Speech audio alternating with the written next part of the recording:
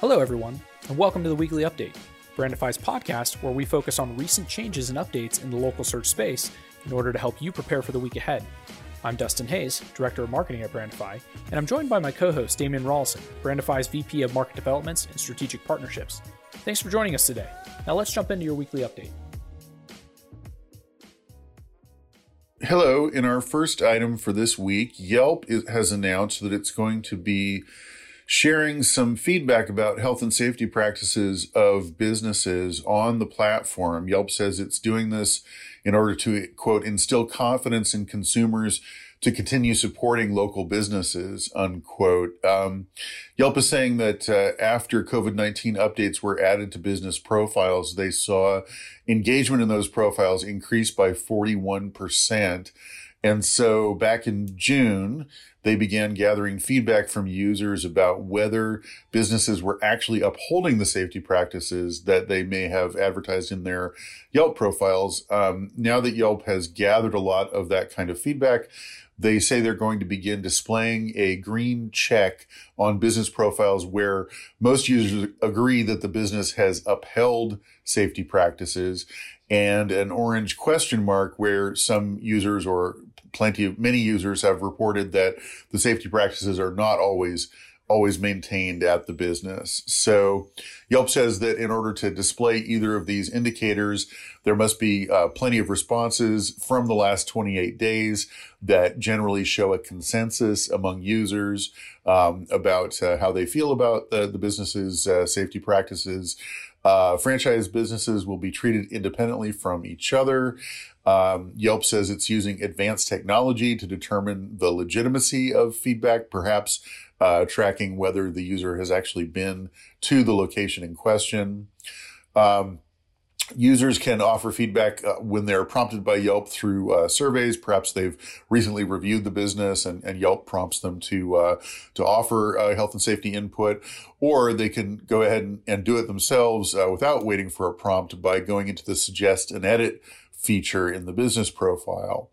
Yelp has also recently added some new attributes related to COVID-19. They already had several, but they've added staff checked for symptoms, disposable or contactless menu, covered outdoor seating, one-on-one sessions, and a few other new attributes. This announcement, especially focused on the health and safety confidence features, has garnered quite a bit of media attention, including coverage in CNN.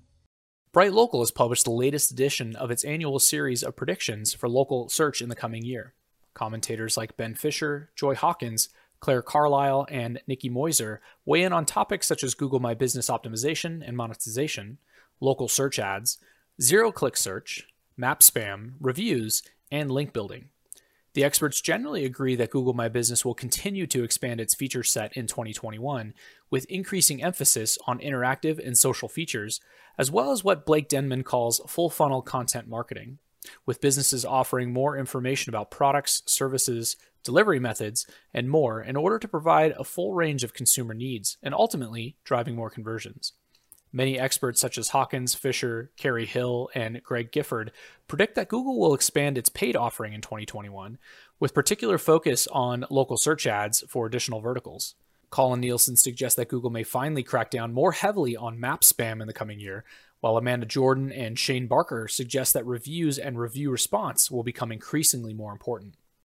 Cyrus Shepard of Moz has recorded the first Whiteboard Friday for 2021. He offers 21 tips for SEO success in the coming year. The recommendations in Shepard's video fall into 4 categories. The first is increasing clicks, content or on-page SEO, technical SEO, and finally link building. So as far as increasing clicks, which is basically the process of trying to optimize for the rankings you already have in order to get more click-throughs to your website, the recommendations include optimizing your fave icons, optimizing breadcrumbs and meta descriptions, as well as utilizing how-to and FAQ schema, among a few others. Content and on-page tips include relaunching top content with updates to make it fresh, improvements in your internal linking, optimizing old content with new links, removing unnecessary links, and investment in quality long-form content. For technical SEO, Shepard mentions Core Web Vitals. Of course, we know that Google is soon going to be assessing site speed and load time and so on as ranking factors. So those Core Web Vitals are important, as well as leveraging dynamic sitemaps. And then as far as link building, Shepard recommends the technique of passive link building, which means creating the kind of content that journalists and bloggers will naturally be attracted to and want to link to. So that's just some of the recommendations in a very helpful video from Cyrus Shepard. Last Monday, privacy-focused search engine DuckDuckGo reached the milestone of 100 million searches in a day. The average number of searches in January 2021 is expected to be 90 million, up from 52 million in January of 2020, a 73% year-over-year increase. This will mark the fourth consecutive year in which DuckDuckGo has seen at least a 50% year-over-year increase in searches. Most remarkably, the search engine is now second only to Google in terms of popularity in mobile search, eclipsing both Bing and Yahoo. It continues to hold the number 4 position on desktop, but most searches today are conducted on mobile devices. DuckDuckGo makes use of Apple Maps to power local search results. There's a new report from App Annie, which shows that for the first time, users are spending more time on TikTok than on Facebook. TikTok has seen a huge amount of growth in the last year. They're up 325% as far as time spent in the app. And so that growth has allowed them to overcome Facebook in terms of time spent in the app per user per month. Just about every app has seen increases in the past year, but TikTok is one of the biggest in terms of overall growth. They now are in the top 5 by time spent, along with Facebook, Instagram, Messenger, and WhatsApp, which you will probably have noticed are all properties owned by Facebook. So TikTok is the only independent one in the list of the top 5. TikTok is projected to reach 1.2 billion active users in 2021, which puts it in company with very few other apps that have more than 1 billion active users. The list includes Facebook, Messenger, Instagram, WhatsApp, YouTube, and WeChat in China. The report from App Annie also says that Americans spent more time in 2020 on mobile devices than watching TV. Mobile ad placement grew 95% year over year. Time spent on business apps grew 275% with so many workers working remotely and needing to check in on their phones.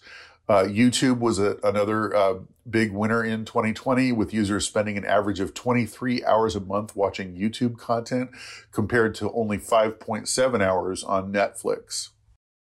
Google is moving local guides, settings, and functionality out of the Google Maps app and into a dedicated page, which you can find linked from our Monday Memo blog.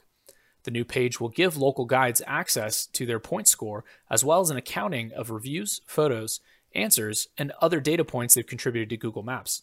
Other functionality includes a content tab that links users to the local guide community website, as well as settings that allow the users to configure their home city and manage email preferences.